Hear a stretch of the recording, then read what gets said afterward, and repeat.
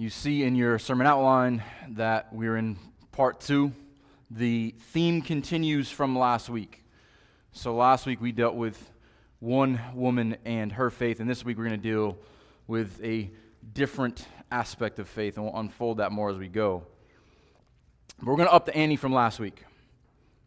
From faith in the face of a shameful, debilitating condition to faith in the face of death. And the thing about death is, death shows no partiality. Death is batting 1,000. Death always gets his man, so to speak.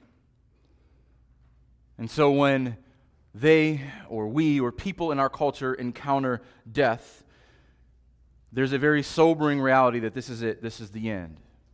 Everyone everywhere is trying to deal with the problem of death. And everyone everywhere has some sort of fear of death. And if you just look around in our culture, we are obsessed with products and processes and systems to try to prolong life as much as possible so that we won't die.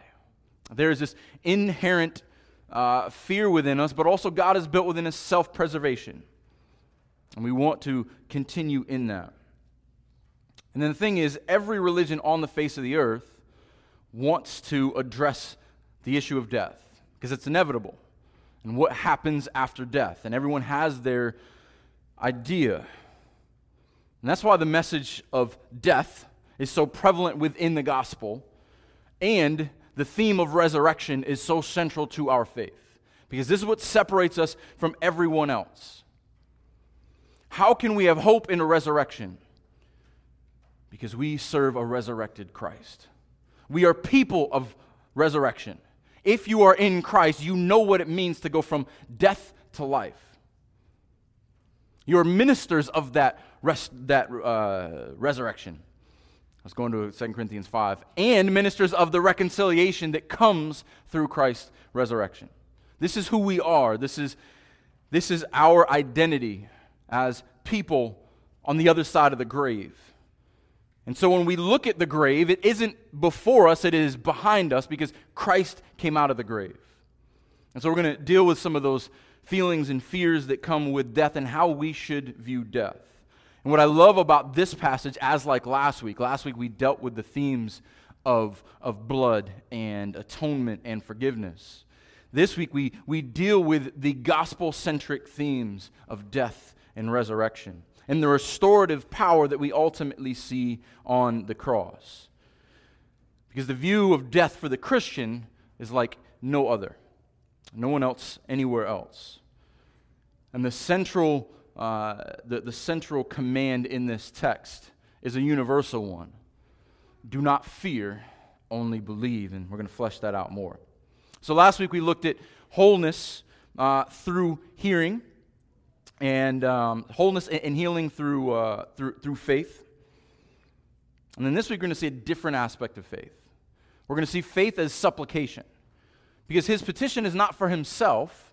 His humble prayer is not for his own disease, but he sets himself aside for the sake of his daughter. And as we talked about a little bit last week, we have 2 women in this chapter who could not be more different. A woman with 12 years of blood who is ostracized from society cannot even feel the touch of another person. To a woman who is growing up in the house of privilege within Jewish society. A daughter of the ruler of the synagogue. It gets no higher in Jewish society. And a woman who's been bleeding for 12 years, it gets no lower in Jewish society. And these 2 women have nothing in common other than being powerless. Nothing in common other than having no hope in human means. Only hope through faith in Christ. And so we're going to pick up where we left off last week. And so to continue our Oreo analogy, last week we went to the middle, ate the cream. Now we got to get to the cookies. Jerry thought that was really funny and brought Oreos over the house, which was completely appropriate. But now they're these little gremlins in the pantry all week, like, eat me. And so I appreciate it. Just don't bring me Oreos anymore. So let's get into Mark chapter 5.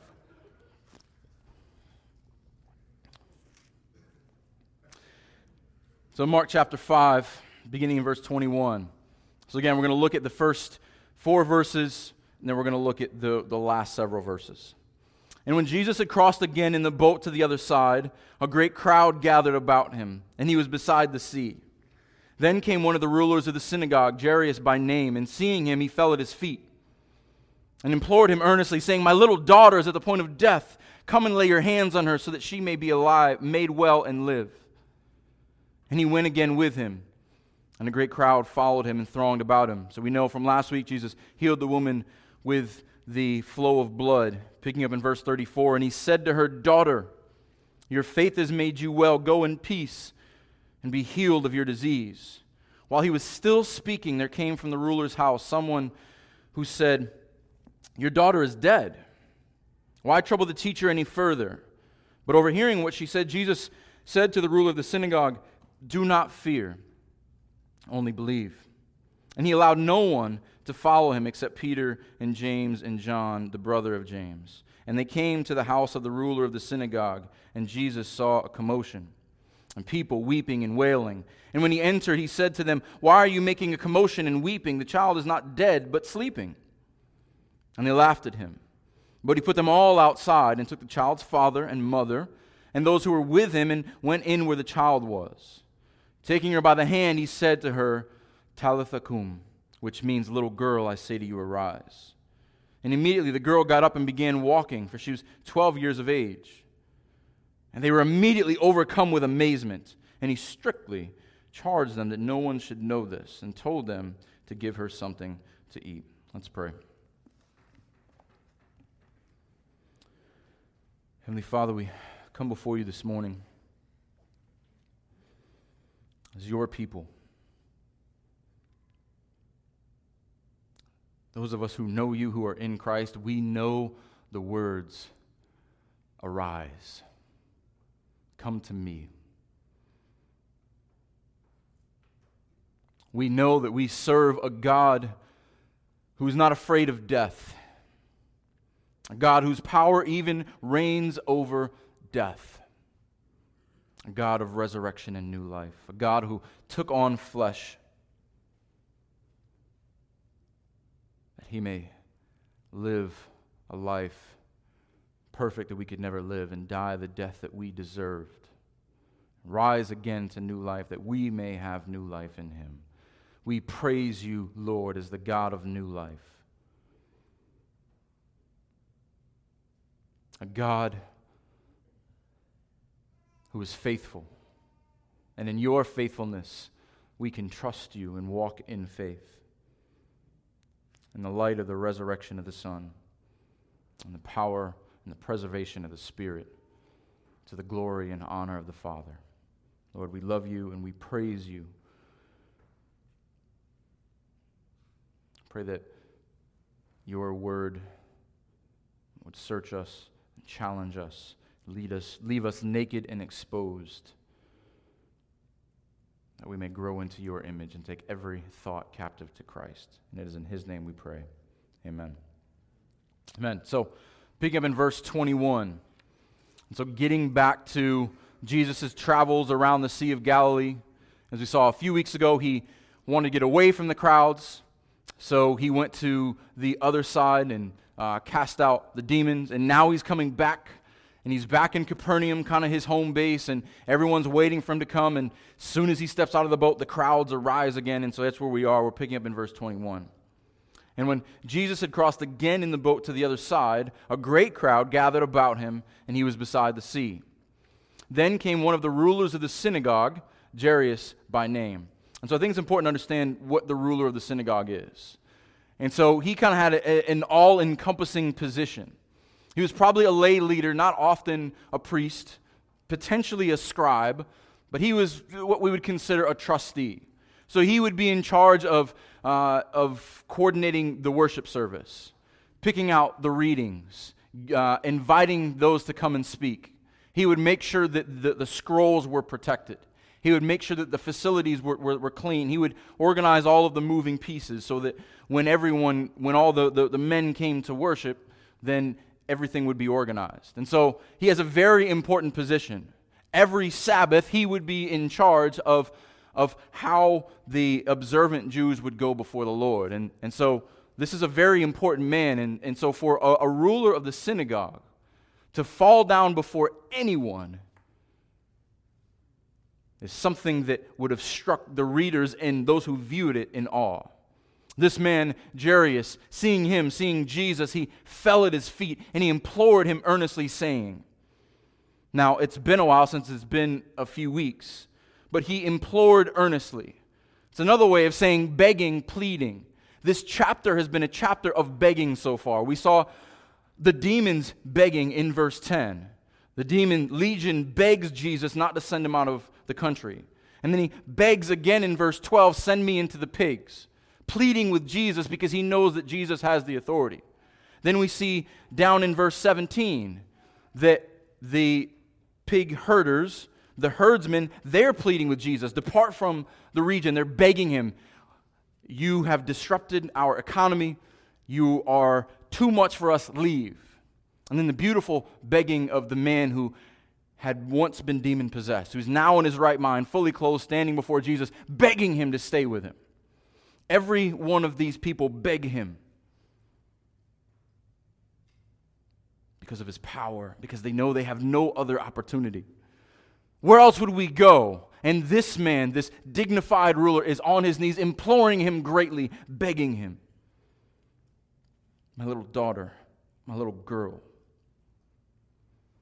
And the reason I've titled these Daughter of Faith, in both passages you see the word daughter.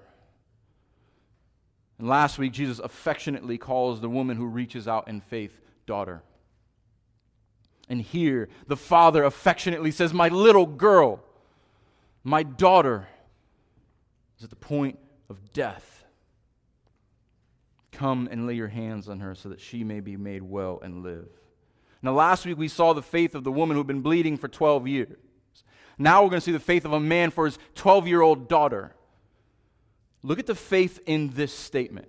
This is an observant Jew who comes before Jesus in a way that probably all his other synagogue members would have scoffed at. Look at the faith in this statement. Come. His faith knowing that the presence of Jesus will change things. First of all, we have to see his posture. He's on his knees. He's on his face. Come. Knows that Jesus being in his home is what is needed. Lay your hands on her. He appeals to his presence and his power. Even before the woman touches his garment to be healed, he knows that there is power that comes from Jesus himself. Come to my home, lay your hands on her, so that, purpose, I need you to come and lay your hands so that, there's no wavering in his voice, so that she may be made well and live, so she may have peace. We talk often about the Jewish concept of shalom, wholeness, lacking nothing. She may be made well and live. If you bring your presence with your power for the purpose of her peace, I know it will be accomplished. There is so much wisdom and confidence in this Father's statement, and it is a great faith. And so one thing we notice is that Jesus often does not do what the disciples ask. Well, why don't we do this? Or why don't we go over here? And Jesus does not let them. Jesus' steps are determined, but he listens when those cry out in faith. Jesus, in his divinity, knew that he was going to go and heal this woman, but he welcomes a faithful interruption. And so that's where we find ourselves. But before we move on, I want us to think about something here that's important in this. As we think about death, and as we last week we talked about the fall, it's important for us to see here that the curse of the fall shows no partiality. Even the rich man and his daughter is affected by sin and death prematurely. I think so many of us so often believe the lie that money changes things. That if you have a certain status or you have enough money, it makes you immune from the problems of the world. I shake my head how many times I've heard Christians say this. Well, this person has all this money, why would they do that? Or this person has this job or this status, what would do that? Do we think, we live in a culture where everyone's, especially public figures' lives are on display. You think addiction and depression and suicide and cancer, the rich and the powerful and the notable are exempt from those things? Of course not. But how often do we justify in our minds that if I had more money, if I was in a better position, if I was in a better place, then maybe somehow my life would be better? Or I would be insulated from the effects of the curse. It's not true. These instances are here to remind us that everyone needs a Savior, that everyone is affected by the fall, and the noblest of noble will be brought low on their face before Jesus, either in submission or subjection. And this is what he does. Having no other hope, he goes before the great physician, crying out in faith, just like the shamed woman who had the flow of blood. There they become equal at the foot of the Savior. Mark draws this parallel intentionally. We see both of them fall down. We see two women here. Mark is teaching us in the details that he uses. Both are desperate for deliverance, and both must act in faith. So, moving through the account of the woman being healed that we looked at last week, he says these beautiful words, "Daughter, your faith has made you well. Go in peace and be healed of your disease." Verse 35, while he was still speaking, there came from the ruler's house some who said, "Your daughter is dead." Straight to the point. Great bedside manner, right? This father is pleading with Jesus. And they come up, "Hey, he's dead," or "She's dead," end of story. You wonder when he hears those words, what is going through his mind? Jesus, if you wouldn't have stopped for this other woman, maybe we would have made it home in time. Everything that is going through his mind, my little girl, she's dead. And Jesus knows this. But before we get to that, I want to address what they say. Your daughter's dead. What is their next response? That's legitimate. They're messengers. They're bringing facts. But now how do they respond after that? Why trouble the teacher any further? Why trouble the teacher any further? They grossly underestimate who Jesus is. Because if he is just simply a teacher, then death is too much for him. Don't bother him. That's it. And this is key to this passage. And this is key in the Gospel of Mark, all the Gospels, but in the Gospel of Mark especially. Because Mark's thesis statement, Mark 1:1, the gospel of Jesus Christ, the Son of God. This is no ordinary man. This is no ordinary teacher.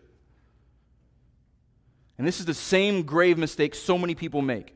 Why is it crucial that we understand who Jesus is? Why is it crucial that he is fully man, fully God? Why is it not enough that he's just a good rabbi? Why is it not enough that he just says nice sayings and does nice things to people? Because if he's just a nice man who says nice things, then he has no power. He is impotent. Then we shouldn't bother him. And he's powerless, especially over death. Because if death is too great for him, and he would have never risen from the grave, and death is too great for us, we have no hope. We have no security if he is just a teacher. And if he is just a good teacher, there is no good news. No real effect on your life and nothing special about Christianity. But thank God that is not true. And thank God that he has revealed it to us. And in his scriptures we see again and again his power over all things, even death. And Jesus beautifully here in verse 36, but overhearing what they said, this word in the Greek, some of the translations will say ignoring or disregarding. It has both of those senses. He hears them, but he doesn't pay them any attention. He disregards what they're saying because he knows what their motivation is, but he speaks to the man who matters. Notice he doesn't respond to the messengers. He doesn't try to refute them. He hears them, and he says directly to the ruler, do not fear, only believe. He didn't speak to the skeptics, he speaks to the man of faith. Now he implores him. You are imploring me to come to your house. I'm imploring you. Believe in faith. Do not fear. This is a comprehensive two-part command. It sums up what God requires of his people. We looked at this a few weeks ago. What is the most common command in all of Scripture? Fear not. Do not fear. We are fearful people. Do not fear, only believe. Fear not and trust in the Lord. Do not fear is the first part of it. Of course he's afraid. He's crying out to Jesus. He throws all his dignity behind him and comes down on his face in the dust. Jesus, come to my house and save my daughter.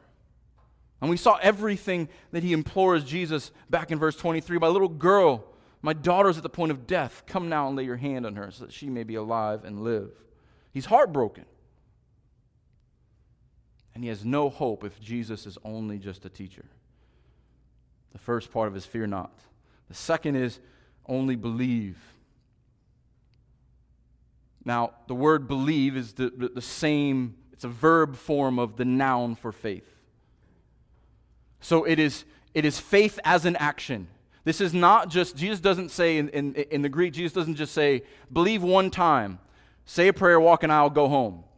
Keep believing. This is a continual belief. This is a belief that is secure and it continues. It's not a mere one-time acknowledgement. And the great connection with our message last week,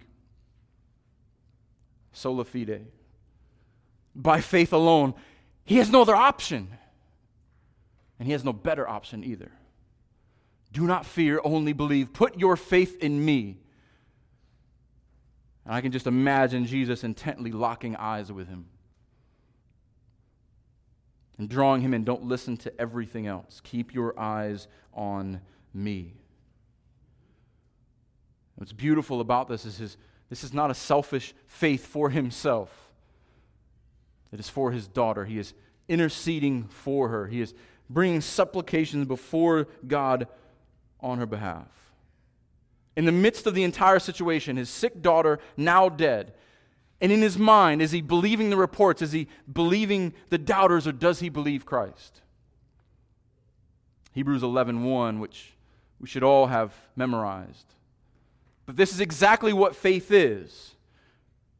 The assurance, and it'll be up on the screen, you should know it, but the assurance, things hoped for, the conviction of things not seen, this is putting it into practice. He is hoping that his daughter will be saved by the Savior. He is convicted in what he cannot see. Does he trust the Savior, or does he trust his ears and his eyes? Because if he trusts his circumstances, he has no hope.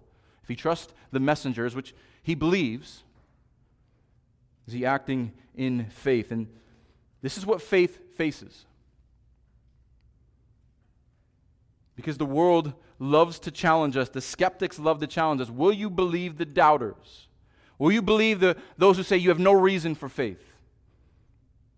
You can't trust Jesus. He's just a good teacher. The Bible is outdated. Do you believe the skeptics? Or do you have conviction and assurance in what you have not seen? You have not seen him, yet you know him. Will you listen to the skeptics? Will you believe your eyes? How often have our eyes deceived us? Right in front of us gives us no reason for hope. Everything that I can see and feel right now feels overwhelming. I don't know if I can have faith. I don't know if I can trust Jesus because it seems like everything is against me. This is what faith is. How does this man respond? We don't really know, but he goes along with Jesus. But how do we respond? When our faith is challenged, when people challenge our faith, or our eyes challenge our faith. But they move on. And Jesus, allowed no one to follow him except Peter and James and John, the brother of James. So I think it's a good time to talk about Jesus' discipleship model. So if you remember, there's a large crowd around them. We don't know how many, but a lot of people.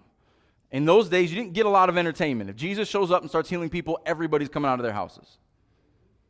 And so the disciples are with him, probably the 12, probably others, and the crowd as well, coming just to see the spectacle. Jesus' discipleship model is a great model for us. Because everywhere he went, crowds followed him, but what did he do? He invested in 12. There were the periphery, he sent out the 72. But among the 12, he invested in 3. Jesus was not concerned with masses. It was quality over quantity. And he brings these 3 with him when he goes to the Mount of Transfiguration and he stands before Moses and Elijah. He brings them to the Mount of Gethsemane when he goes to pray before he approaches the cross. These 3, as we have seen, if you were with us when we went through John, these 3 knuckleheads. John paints himself in a very beautiful light. But you've got Peter, the bold, open-mouth, insert foot leader, Peter. You've got John, who beats Peter in the foot race and leans on Jesus' breast, the beloved who's close to him. And James we don't hear much about, but James is the first martyr from among the apostles. If you look in Acts 12, his head is cut off by Herod. Jesus brings these 3 men, brings them into his close confidence, and knows and has wisdom on who can perceive these things. And so maybe he didn't want to overwhelm the leader's house with the whole throng that was behind him. But I think there's intentionality here. Jesus brings those with potential, those who he's getting ready to set up to lead his people. He gives them insight that he doesn't give to everyone else. And this is God gives in measure of faith, as Paul tells us in Romans 12. And this is what is happening. He's bringing these 3 men. There's nothing in themselves, but he brings them into the home. And when he enters, he says to them, "Why are you making a commotion and weeping, and the child is not dead, but sleeping?" So, I skipped verse 38. They came to the house of the ruler of the synagogue, and Jesus saw a commotion, people weeping and wailing loudly. So, I think this is important to explain. They didn't mourn the way we would mourn. They didn't have funerals the way we have funerals. Our funerals are nothing compared to theirs. 7 days of, it's funny to read old commentaries because they say things like hubbub and there was commotion, so much so that you could be a professional mourner. There was a mourners guild that you could belong to, that when someone died, you were hired to come and cry for a week straight. Yeah. What kind of job is that? Just waiting around for someone to die and you cover yourself in sackcloth and ashes and cry for a week straight. Some of the Jewish history said this was so important that even the poorest person would hire at least 2 flute players and 1 wailing woman. This guy is the ruler of the synagogue. Imagine the commotion he has. So I want you to get a picture of this. Jeremiah 9, as Jeremiah is weeping for the state of his people. And when he talks about their idolatry and that they do not trust in the Lord, this is what God tells him to tell the people, to describe what God is feeling about his people. Jeremiah 9, picking verse 17. "Thus says the Lord of hosts, consider and call for the mourning women to come." Not just any mourning women. Send for the skillful women to come, the really good criers. "Let them make haste and raise a wailing over us, that our eyes may run down with tears." They are not worship leaders. They are agony leaders. "For a sound of wailing is heard from Zion. How we are ruined. We are utterly shamed because we have left the land, because they have cast down our dwellings. Hear, O woman, the word of the Lord, and let your ear receive the word of his mouth. Teach to your daughters a lament." This is something that they passed on to their daughters. "And each to his neighbor a dirge.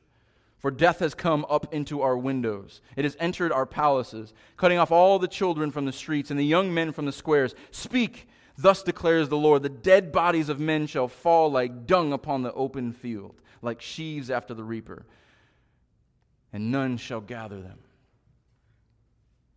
The reminder of these weeping, wailing women is the agony of the curse, of God's people, and things not being how they should be.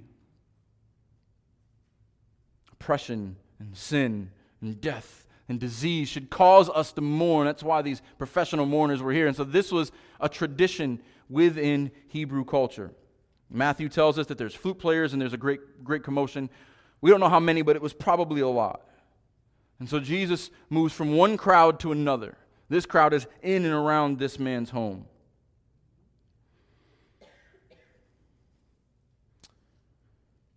Then we get in verse 39, and when he entered, he said to them, "Why are you making a commotion and weeping? The child is not dead, but sleeping." I imagine to professional mourners who've seen their share of death, how would these words sound? Now, if you listen to skeptics and those who try to pick the Bible apart, they try to explain this away.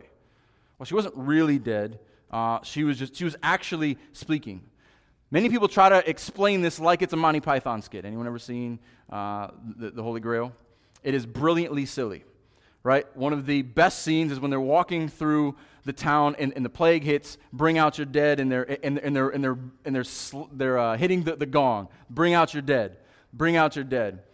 And one guy comes out with a man on his shoulder who apparently he doesn't like, and he said, "Here, can you take him?" And he said, "I'm not dead. I'm feeling all right." And he said, "No, I can't take him. He's still alive."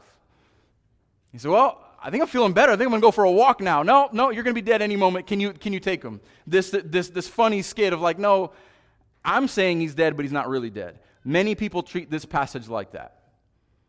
Well, Jesus says that they think that he's dead, or she's dead, but she's just sleeping. Well, these professional mourners would not have come for no reason. They know death. Trust me. Why are they included there? Because this is to solidify she was actually dead.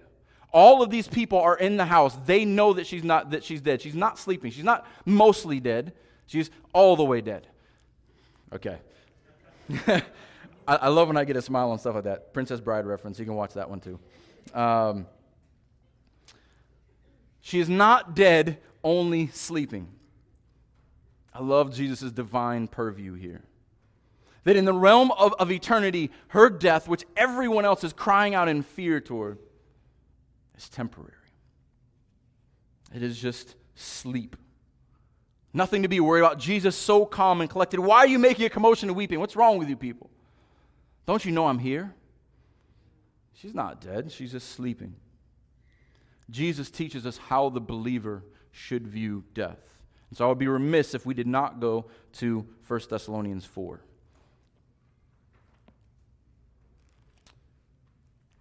Paul, as he often does, encourages the church who is wondering, when is the day of the Lord? Should we be afraid? What's going to happen? Where do we find our safety? Because of Jesus, we have a new view of death, unlike anything else the world has ever seen. So picking up 1 Thessalonians 4, verse 13. But we do not want you to be uninformed, brothers, about those who are asleep. Speaking of those who die in the flesh, the Bible speaks about a first and a second death. Everyone reaches the first death unless the Lord comes first. You don't want to reach the second death. Very bad. That you may not grieve as others who have no hope. There is a line drawn in the sand between believers who have hope in a risen Christ and those who have no hope. For since we believe that Jesus died and rose again, even so, through Jesus, God will bring with him those who have fallen asleep. If Jesus died and rose again, we in him, if we die, we will rise again. Now, we're not going to get into eschatology here and timing and all this. So it's so frustrating how often people miss the encouragement in this passage to try to base an entire theology on one verse. So we're not going to go there, but I want you to see the encouragement. For this we declare to you by word from the Lord, and that we who are alive, who are left until the coming of the Lord, will not precede those who have fallen asleep. For the Lord himself will descend from heaven with a cry of a command, with the voice of an archangel, with the sound of the trumpet of God, and the dead in Christ will rise first. No one knows the day or the hour, but what we're supposed to know is if you are in Christ, he's coming for you.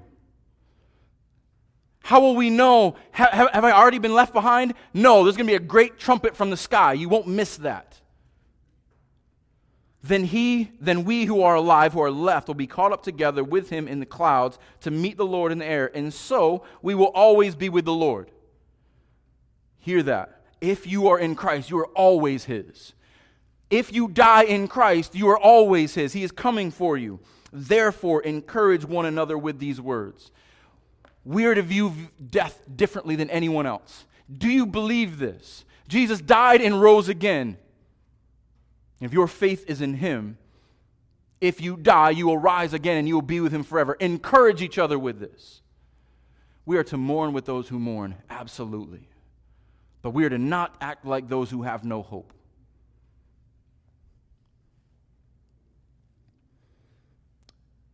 And so this becomes very appropriate. Do not fear, only believe.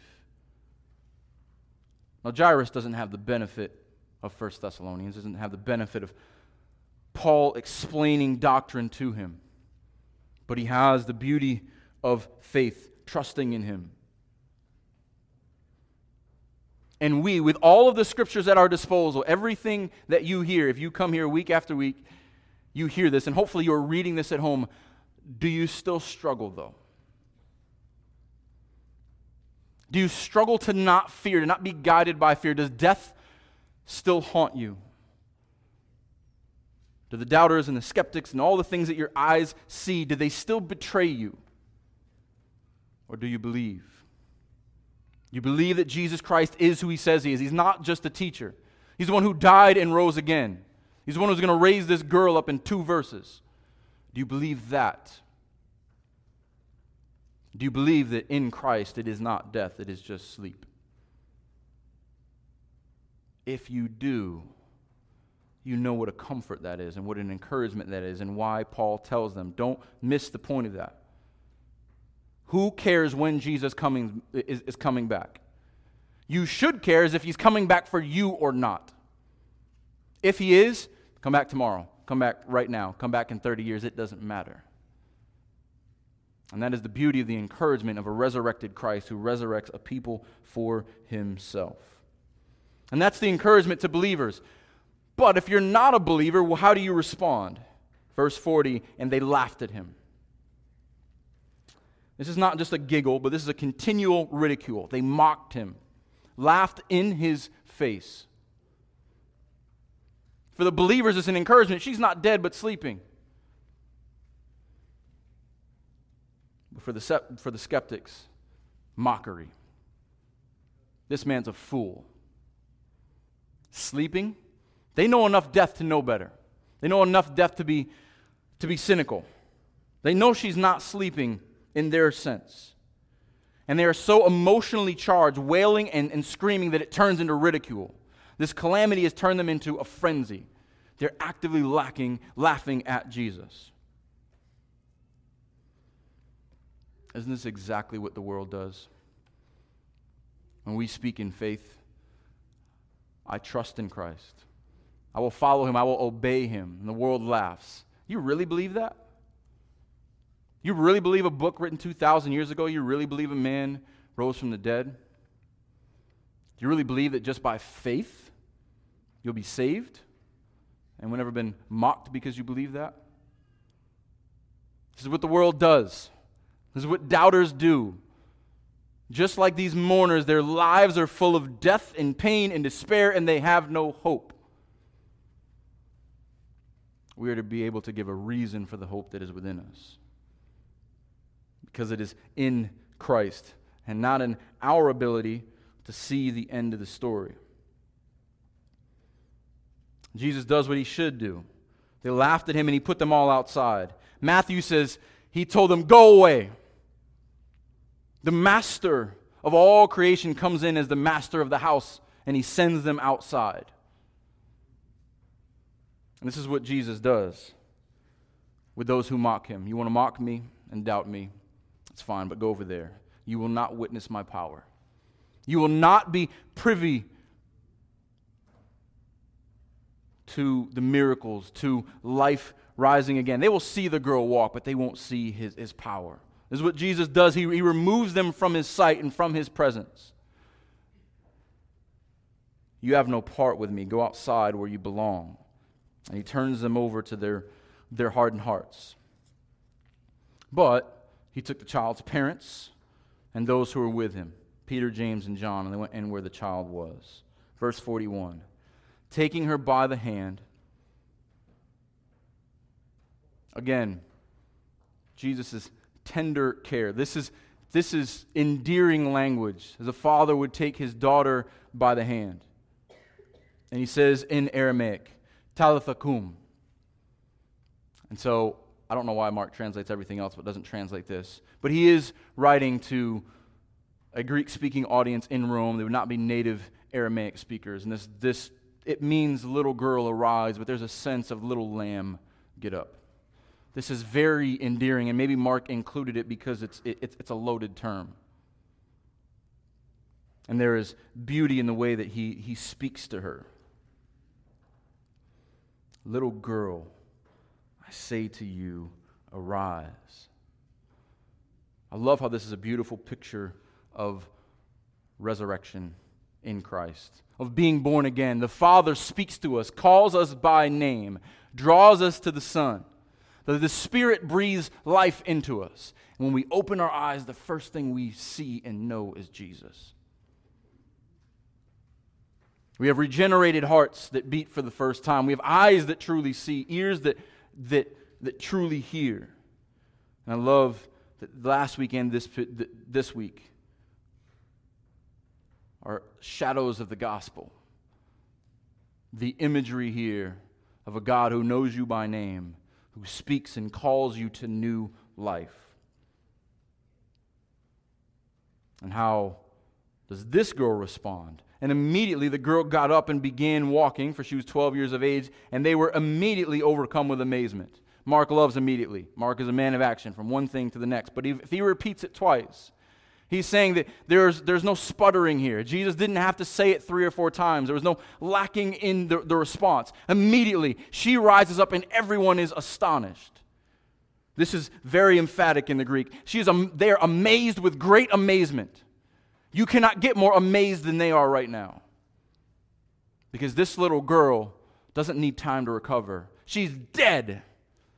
And immediately she gets up and walks around. And they are undone.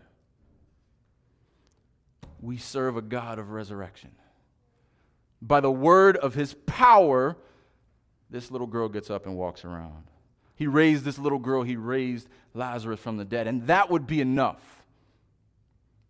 But even greater, same power that calls us to faith raised him from the dead after 3 days. Why the cross and the empty tomb are central to our message? Because it is true, and everything else depends on it. If he does not have power over death, then you should fear death, and you should fear what comes after it.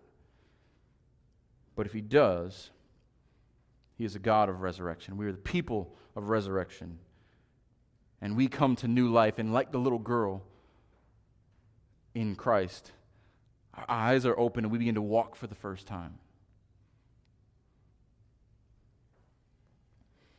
This is the gospel call. Do not fear, only believe. Believe and live.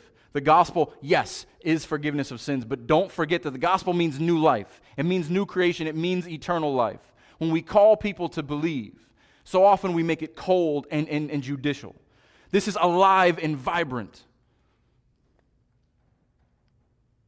And this young woman, walks around the room. And he strictly charged them that no one should know this and told them to give her something to eat. Why, again, did he strictly charge that no one should know this? As we've seen before, he's on the Father's timeline, no one else's. It was not her turn, it was not her time to die, but it was also not his time to die. Because if people knew, the plot would come before it was time. So don't tell anyone I'm coming here because of your faith.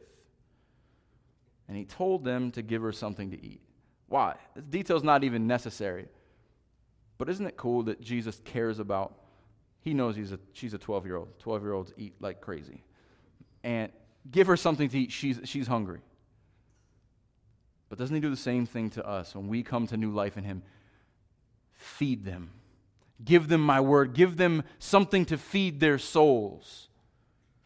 And this is a great parallel. When he brings us to new life, he also calls us to eat. I am the bread of life. Feed on me. I give you rivers of living water. Drink the blood of my covenant. He cares for you physically and spiritually.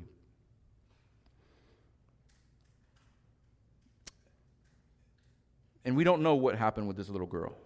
But we know because of her father's faith, she becomes a daughter of faith. And hopefully the sight of Jesus and her resurrection and knowing that I was dead and this guy in front of me brought me to new life and he speaks to me and held my hand tenderly, hopefully the faith of her father became her faith.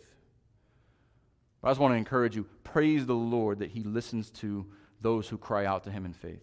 Praise the Lord that he hears our intercessions and our supplications for those we love.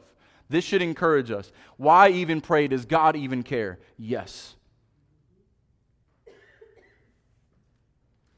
As we saw in Isaiah 25 this morning, death does not have the final say. I was going to read it, but all right, sure, we'll read it.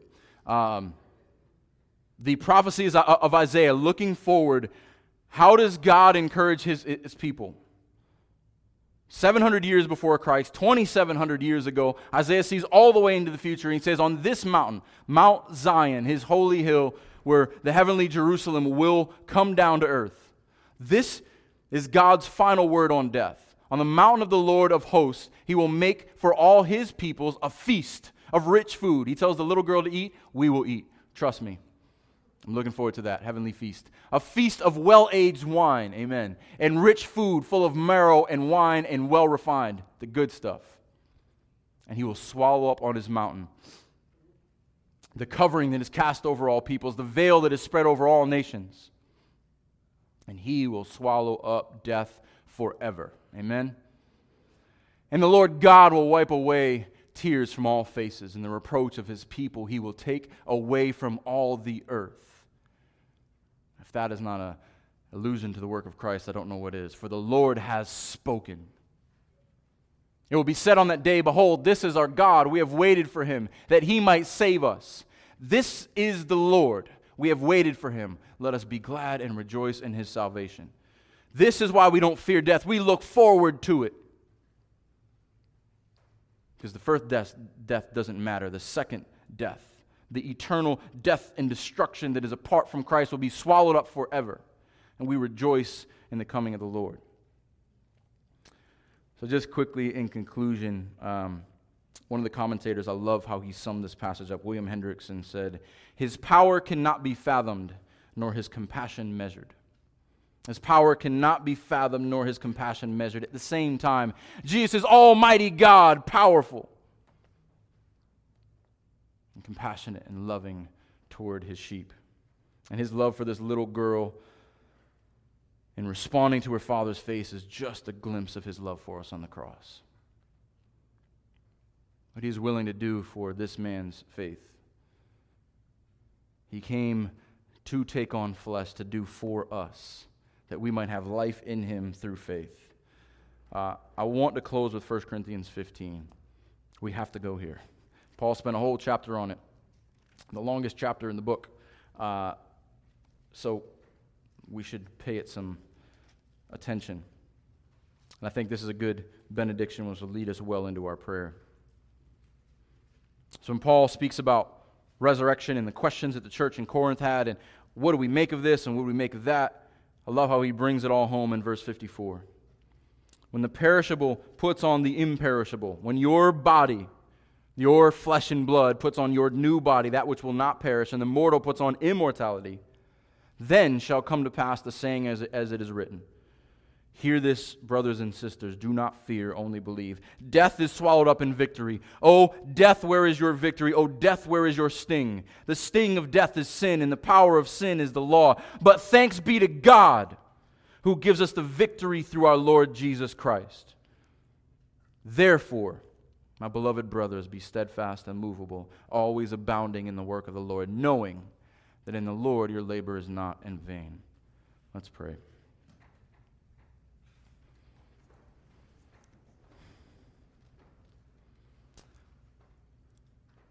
Thanks be to God,